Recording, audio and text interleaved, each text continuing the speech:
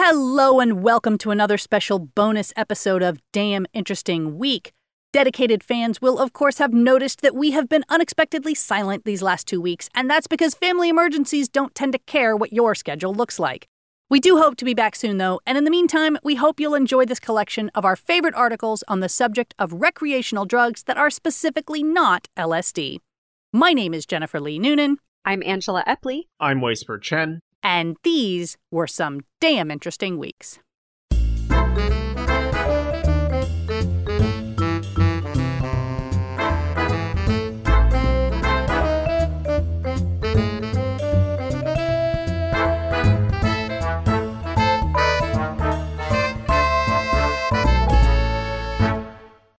First Link.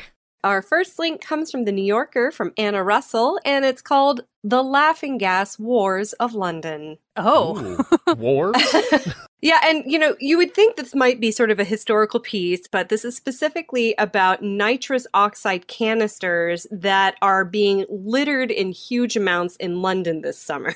But like on accident or on purpose?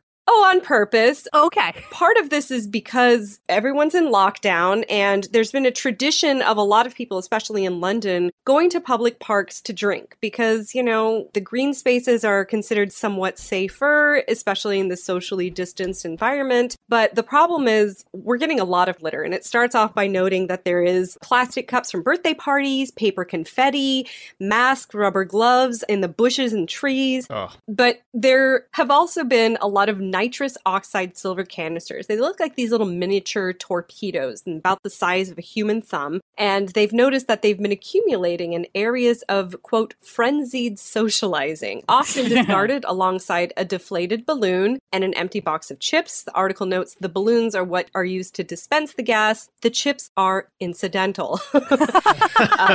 It's become prevalent enough that they actually banned it by name along with alcohol, barbecuing, and playing loud music. But part of what makes this really confusing is that the legal situation around nitrous oxide, at least in the UK, is super confusing. So it's legal to sell nitrous oxide canisters for non-recreational use. And they are used legally all the time in medicine and catering. They're what make whipped cream frothy in whipped cream canisters. Yeah, see, that's how I know them. You know them from actually making whipped cream? Right. Well, so what it was I don't know how fast the drug lingo changes, but when I was younger, these were called whippets. Yeah. And then my aunt bought this cool, it'll immediately froth your whipped cream tool. And she brought it out at Thanksgiving and was like, hey, we're going to make this for the pumpkin pie. And I was like, oh, you're using whippets. And she's like, excuse me, what? And then I had to explain why I knew what whippets were, which I had never used them, but I did know what they were. Right. But there are legal uses for them for sure, is the point. Absolutely. And that's why you can still get them at corner shops. I think they're available in head shops. Basically, you can sell it anywhere, but only to the right customers. And so, there are reviews on Amazon where people can say, oh, it makes very good cream for cakes. Yes. Had a wicked night after eating that cake. Yes, cake. And so the littering is obviously a big problem. But David Nutt, who runs the Neuropsychopharmacology unit at Imperial College London, finds this whole debate kind of a distraction because, and this is a quote from him, anyone with an ounce of common sense knows that it's one of the least harmful drugs. Between 2001 and 2016, misuse of the gas caused about 2 deaths a year in England and Wales, which is a very, very low number for an estimated 700,000 or 800,000 users. The high lasts less than a minute, it doesn't cause hangovers or render users unable to drive. And so most of this public outcry is about littering. And he notes that they're calling them whippets as well. So Okay. He knows that lingo for I'm it. still cool, is what it Right, exactly. You're still hip and with it, Jennifer. That's right. But yeah, people are just tossing these whippets in car parks, wherever. So in his mind, it's like complaining about broken bottles because people drink alcohol, essentially. Mm-hmm. They don't think that there's a rise in demand for nitrous oxide. It's just that because people are moving outside to do their partying, there's higher visibility. Yeah, when you read the headline, I was thinking people attacking each other with nitrous oxide. This is downright whimsical. Yeah. I'm fine with this. It's just, it's a litter problem. You got to work on it. I will say that at one of the Burning Man local events I've been to, there was a camp that put on kind of a spectacle called the Whippet Olympics. And the goal was that people had to do a whippet and then run or spin around or do some kind of physical activity, namely because it's very difficult to have motor coordination function. So if the war involving nitrous oxide ever came around, I wouldn't be too worried. I wouldn't really need a huge defense budget. It would just be, make sure you got your camera on.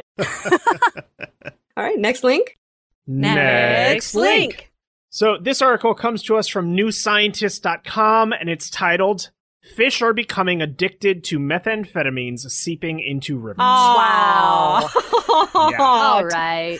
Well, I mean, are they more productive? Are they breeding more? They're working. They're very, very hard working now. Yeah, it's very low output work, but they are working more. So illicit drug use is a growing global health concern, the article leads.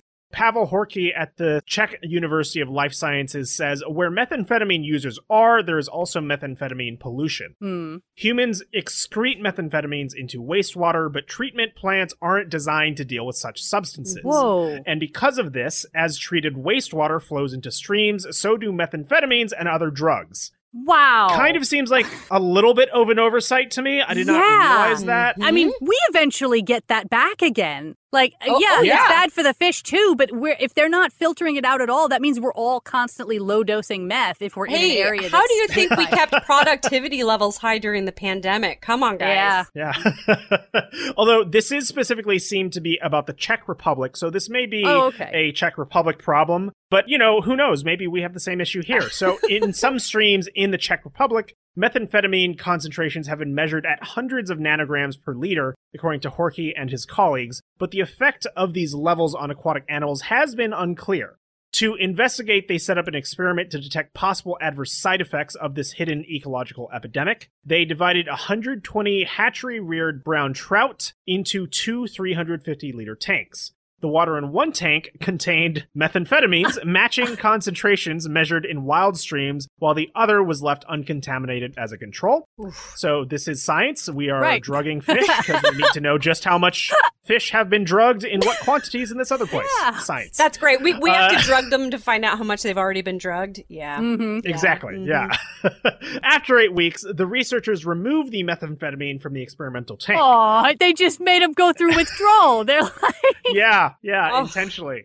During the following 10-day withdrawal period, Horky tested fish selected at random for signs of addiction and withdrawal. To do this, he constructed a tank in which water could flow in on one side and out the other as if a stream were passing through the enclosure. One side of the flow, however, contained the same level of methamphetamine that the experimental tank had contained. The control fish showed no preference for one side of the simulated stream or the other, but the methamphetamine-exposed fish repeatedly chose to stay in the drugged water. Understandably. Sure, I'm not looking down on the fish. It clearly has a problem and needs support and rehab. But it was a problem that we gave them on purpose. Yeah, we 100% addicted it to this stuff. But, it's already happened, so we may as well look at the upside to it. Right. But what's more, the methamphetamine-exposed fish had elevated levels of methamphetamine in their brain tissue and were also less active than normal, which may reduce their chances of surviving and reproducing. Horky ends by saying drug reward cravings by fish could overshadow natural rewards like foraging or mating, and such contamination could change the functioning of whole ecosystems. I mean, who knows? Maybe bears eat the fish and then they get on meth too. Right. And then they're just like, they just start drinking out of the stream. Yeah, and they're like, I'll only take fish out of this stream because these are the good meth fish. Like, yeah, exactly. It's fraught. Fraught, I tell you. We probably shouldn't have had a population-wide addiction to methamphetamines ourselves if we're really looking to lay blame here. It's complicated.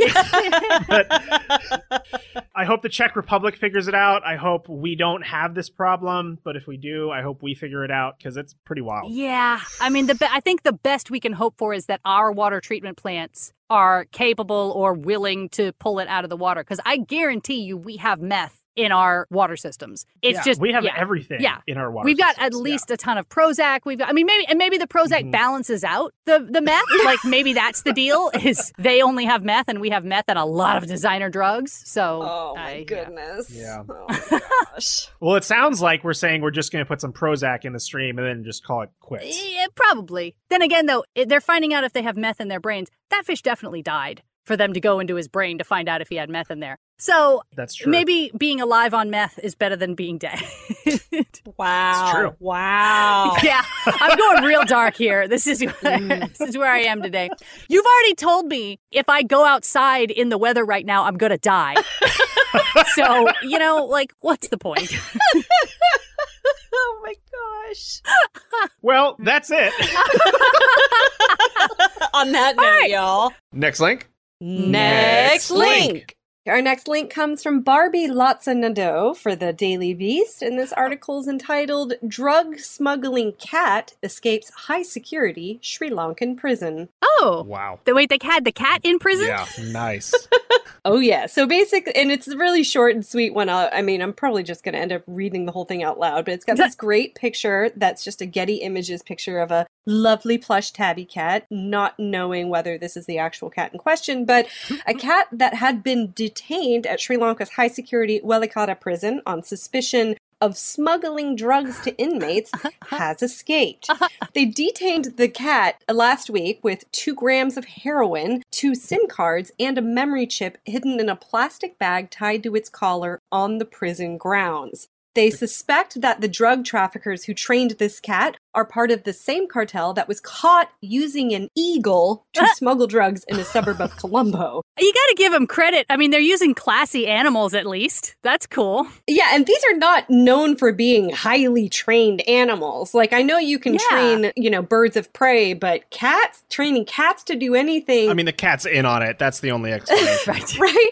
The article very cheekily notes that the menagerie of accomplices were associated with the underworld crime boss Angoda Loka. And Loka died while hiding from the authorities in early July, according to local media. Then a man and a woman were arrested Sunday for illegally cremating him and forging identity documents. Oh. So, article doesn't really go into that speculation, but pretty shifty here, huh? Mm-hmm. The article goes on to note that while there is no stipulation for animal arrest under Sri Lankan law, police were hoping that the cat could lead them to the smuggler's den. Mm-hmm. The cat reportedly scampered out of its holding room and escaped through a fence when prison guards came in to feed it. Because snitches get stitches. He knows the game. Yeah, that cat ain't no rat. That's right. No, that's right. He definitely isn't. Next link?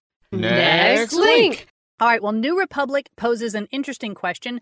What if we pay people to stop using drugs? Ooh. And, glib headline aside, what they're talking about is an established, if not very widespread, substance abuse treatment philosophy called contingency management that focuses on reinforcing positive behavior rather than punishing or infantilizing addicts. Mm-hmm. Generally speaking, what it looks like is program members receive a reward, usually money, for every day that they come back in and test clean. And, on the face of it, a lot of people would, of course, say that sounds like a terrible idea. You're incentivizing going to use drugs in the first place.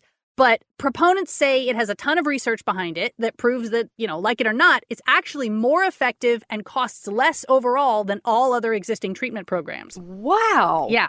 So one example of a contingency management program is PROP, the Positive Reinforcement Opportunity Project in San Francisco. The article follows the case of Tyrone Clifford Jr., an HIV-positive meth addict who had been using for 20 years by the time he came in. He had repeatedly turned down inpatient rehab over the years because his husband, who was also HIV positive, needed his help at home. And Tyrone felt like he couldn't just disappear for 2 or 3 months. He also just didn't like the attitude of 12-step programs that focus on powerlessness and surrender. Yeah. He said, I did this, I can undo it, I'm not giving up control. And advocates of traditional rehab would say, of course you think that, that's the problem. But contingency management says, if you don't meet them where they are, you won't get to them at all. And so at PROP, the program lasts a maximum of 12 weeks. And the total payout if you don't miss a single day is $330. So it's not that much, but it is something if you're the kind of person who already has a massive drug problem. Sure. Tyrone says when he entered, he actually had no intention of quitting for good. He thought, I can do 12 weeks, and then when I'm done, I'll have $330 to get high with. But the program also includes counseling and other support, and by the end of the 12 weeks, he found that he was thinking a lot more clearly and was ready to try being sober for real. Wow. He said the $330, like I said, doesn't sound like a lot, but it's enough for a person to have food to eat or get transportation to doctor's appointments that they may have been missing, or just pay their cell phone bill so they can reestablish social connections, which are super important if you're trying to sort of get back into society. Yeah. They said even if someone comes in literally high at that time and resets their financial rewards, they're never shamed or turned away from the counseling and other services. And that sort of acceptance was very appealing to him and what ultimately got him in there. So unsurprisingly, all of this is still a really hard sell for both federal regulators and fundraisers. Nobody gets elected on the idea of coddling drug addicts, right? Right. And in fact, there is on the books already an anti-kickback statute that outlaws any form of reward system in substance abuse programs that are paid for by Medicaid. But actually, contingency management programs have been quietly in use at VA hospitals for about 10 years now, because the VA is considered an independent entity that doesn't have to abide by the same Medicaid rules. So Dr. Dominic DeFilippis, a clinical psychologist who helped implement the VA's program, says he's heard all the objections before, and his response is just look at the results. Since 2011, they've treated around 5,400 veterans who have provided over 70,000 urine samples, and more than 92% of those have tested negative. He said the VA's program tweaked the rewards aspect a little bit using what they called the fishbowl method. So instead of receiving a set reward after each negative screen, participants draw prize slips at random that might just say good job, but might be worth as much as $100. The more consecutive negative screens you have racked up, the more slips you're allowed to draw on each visit.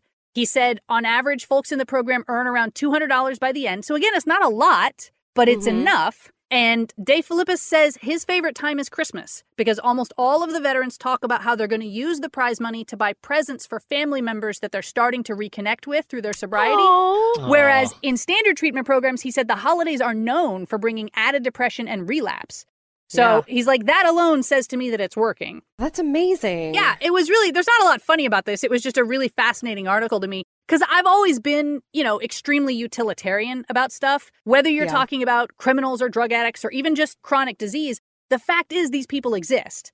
And unless we're going to go fully tribal and start banishing people to the hinterlands, one way or another, we're going to have to be investing something as a society to take care of them, right? Yep. So it just makes sense to do the thing that's most effective instead of trying to put some sort of moral judgment on top of it. Yeah, definitely. I do like that they threw in a minor, smaller addiction in terms of the lotto-style prize slips. Because that variable reward loop is a very well-known phenomenon to get people hooked into certain types of behaviors, which here it sounds like is a much better alternative than what they would be doing otherwise. So, right. But it's sort of a gamification system towards well-being, and that's such a brilliant usage of it. Well, and he talked a little bit about this idea of people get very haughty about I don't need to be bribed to do the right thing. And he's like, actually, we're all being bribed all the time.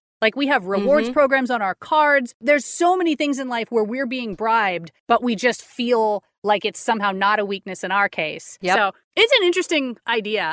I'm all for it if it saves money. That seems to be the main thing. Yeah, and saves lives and restores people's confidence and connections with the world. I love it. Yeah. Next link? Next link. This article comes to us from rollingstone.com, and it's titled The True Story Behind Cocaine Bear. I want to know because I've seen a lot of references to Cocaine Bear, but I really don't know anything about it. Yeah, absolutely. So we're going to get the true story behind the movie that's coming out about said Cocaine Bear. So Tuesday, Variety reported that actor Elizabeth Banks' upcoming project would focus heavily on a bear involved in a botched drug smuggling operation, and people on social media reacted in much the same way a coke-addicted Ursine would if someone broke out a credit card and a rolled-up $20 at a party. So the film is described as a character-driven thriller, and it's reportedly based on a true story of a convicted drug smuggler who died while parachuting from a plane carrying an extremely heavy load of drugs. All right. The unfortunate bear in question happened to chance upon 40 containers of cocaine and died of an overdose. Oh, wow. Sadly, but a little bit predictably. So there's many questions that are raised by this project. From what perspective will the story be told? The drug trafficker or the bear? And if the latter, would the film focus on the bear's everyday life, consisting largely of footage of salmon fishing and developing fecal plugs, Google it, for hibernation? Oh my God. That's all a direct quote from the article, as you might guess. Yes, it seems like a lot of conjecture, but hey, you know what? If it's character driven, it could go any direction. Very true. And since we know nothing about these details, we do know some things about the true story. So here's that. The story of the cocaine bear starts with the tale of Andrew Carter Thornton, the well-off son of Kentucky horse breeders, who became an Air Force officer and Purple Heart recipient and later a narcotics police officer. Thornton resigned from the Lexington, Kentucky police force in 1977 to practice law. But the law-abiding life apparently did not serve him well. In 1981, he was arrested along with 25 other men for attempting to steal guns from a naval base in Fresno, California. And after fleeing the state, he was again found heavily armed in North Carolina and brought back to California to face reduced misdemeanor drug charges. Which I don't really get how that works. Like, you flee a prosecution and then you get a reduced rate, but whatever. Yeah. So he pleaded no contest to the charges and was sentenced to 6 months in prison and a $500 fine. But Thornton's days of drug smuggling were far from over. On September 11th, 1985, his body was found in a driveway in Knoxville, Tennessee, wearing a parachute and carrying about 77 pounds of cocaine, which was later valued to be worth about $14 million. Wow. Yeah. And he just landed in some guy's yard like he did. Yeah, I think so. And he was heavily armed, wearing a bulletproof vest, and also carrying a membership card to the Miami Jockey Club. Authorities later found his plane, which had been on autopilot about 60 miles away, and they determined that he had attempted to jump from the plane, but his parachute had failed to open. But in addition to the bizarre circumstances surrounding his death, Thornton is also notable for inspiring perhaps the most vicious quote ever to be featured in an obituary. The district attorney who prosecuted him on the 1981 marijuana trafficking charge told the LA Times after he died, "I'm glad his parachute didn't open. I hope he got a hell of a high out of that." And they put that in the obituary. Yeah. Wow. So that's all very, sad and unfortunate. Mixed, I guess, but the question is, where does the bear come in? A few months after Thornton died, a hunter in the Chattahoochee National Forest in Georgia stumbled upon a 175-pound black bear. The bear was, to quote Rolling Stone, extremely dead. It appeared to have overdosed after attempting to eat 75 pounds of 95% pure cocaine, which it had found in a duffel bag. The officer who performed the bear's autopsy later said its stomach was literally packed to the brim with cocaine. There isn't a mammal on the planet that could survive that. Wow. Cerebral hemorrhaging, respiratory failure, hyperthermia, renal failure, heart failure, stroke, you name it, that bear had it. Yep. Remarkably, the story does not end there. The bear was then stuffed and put on display, passing through various owners, including, at one point, country star Waylon Jennings, before finally ending up at the roadside attraction, the Kentucky Fun Mall in 2015, where it was redubbed Pablo Escobar. Wow. I was skeptical at first. I was like, how can you possibly make an entire movie out of a bear ate some cocaine? But I'm on board now. I can see the entire narrative arc here. This is amazing. Yeah, I can easily see this being kind of like, a burn after reading style misadventure that just ends up sort of circling around this bear as a central plot point. But, you stick to the human beings, I guess, through it. And then maybe, Pablo Escobar as a stuffed avatar. But one of the proprietors told Roadside America, "You wouldn't think that a cocaine bear would be for all ages, but kids love it. Everybody wants their picture with Cocaine Bear." And the bear even made a cameo appearance in a surreal 2016 ad for the mall, which I highly recommend you look up. It's only about 30 seconds long, but it is strange and spaced out, and there's a fair amount of swearing that's bleeped out with chicken clucking. Like, it's a whole thing. You should definitely check it out. Wow. So then Rolling Stone has actually formatted this entire article as kind of like a faux Q&A, and it ends with, "This is a fascinating story, but it doesn't sound super amenable to cinematic adaptation. If I'm being honest with myself, will I actually watch this movie when it comes out?" The article answers probably not, but after discussing it with you, Jen, I feel like we have now seen the potential for this movie. Yeah, and I think that author is just trying to, appear above it all. I guarantee you he's going to go see it. There's no way he doesn't go see it after researching all that information. Totally. Cocaine Bear is going to be the next Grapes of Wrath. That's all I'm going to say. Or the next Sharknado. But either way, it's going to make a lot of money. I feel confident. Next link. Next link. NewScientist.com reports that antidepressants leaking into waterways could make crayfish bolder. Okay. Like, initially I was like, oh, antidepressants in the water system, that's bad. And then I was like, crayfish boulder. You said it like that sounds like a good thing, but actually that doesn't sound good either. That's like... Well, the article goes in to say that trace amounts of antidepressants that go into rivers and lakes could be making crayfish behave more boldly and disturbing their ecosystem. So it does seem like, okay, maybe this isn't a great thing. Right. But, antidepressants leaking into waterways, not a whole lot of silver lining there from, at least from any angle perspective. Yeah. Yes. We have been getting more and more evidence over the years that various medications can end up in waterways because obviously we are excreting them in our urine. Mm-hmm. And this is mostly antidepressants known as selective serotonin reuptake inhibitors, or SSRIs, with almost 1 in 8 people taking them in the U.S. Not sure when they were getting that data because this post-corona world, I'm going to guess that number is probably a little bit higher at this point. Could be. Yeah. Regardless, Lindsay Reisinger at the University of Florida and her colleagues wondered if they would make crayfish less fearful in the same way that these same drugs make humans less anxious, because anxiety and fear are siblings. So her team looked at crayfish behavior in 2 artificial water streams. One had trace levels of an SSRI called citalopram, and when the medicine was present, the animals were nearly twice as fast to emerge from their shelters to explore their surroundings, and also spent nearly twice as long looking for food. So the animal's greater boldness could have several effects, like obviously it could make them more vulnerable to predators like fish and wading birds. And while some crayfish species are classed as invasive in some areas, there are other species that are endangered because, of course, why would it uniformly apply? Right. Hashtag not all crayfish.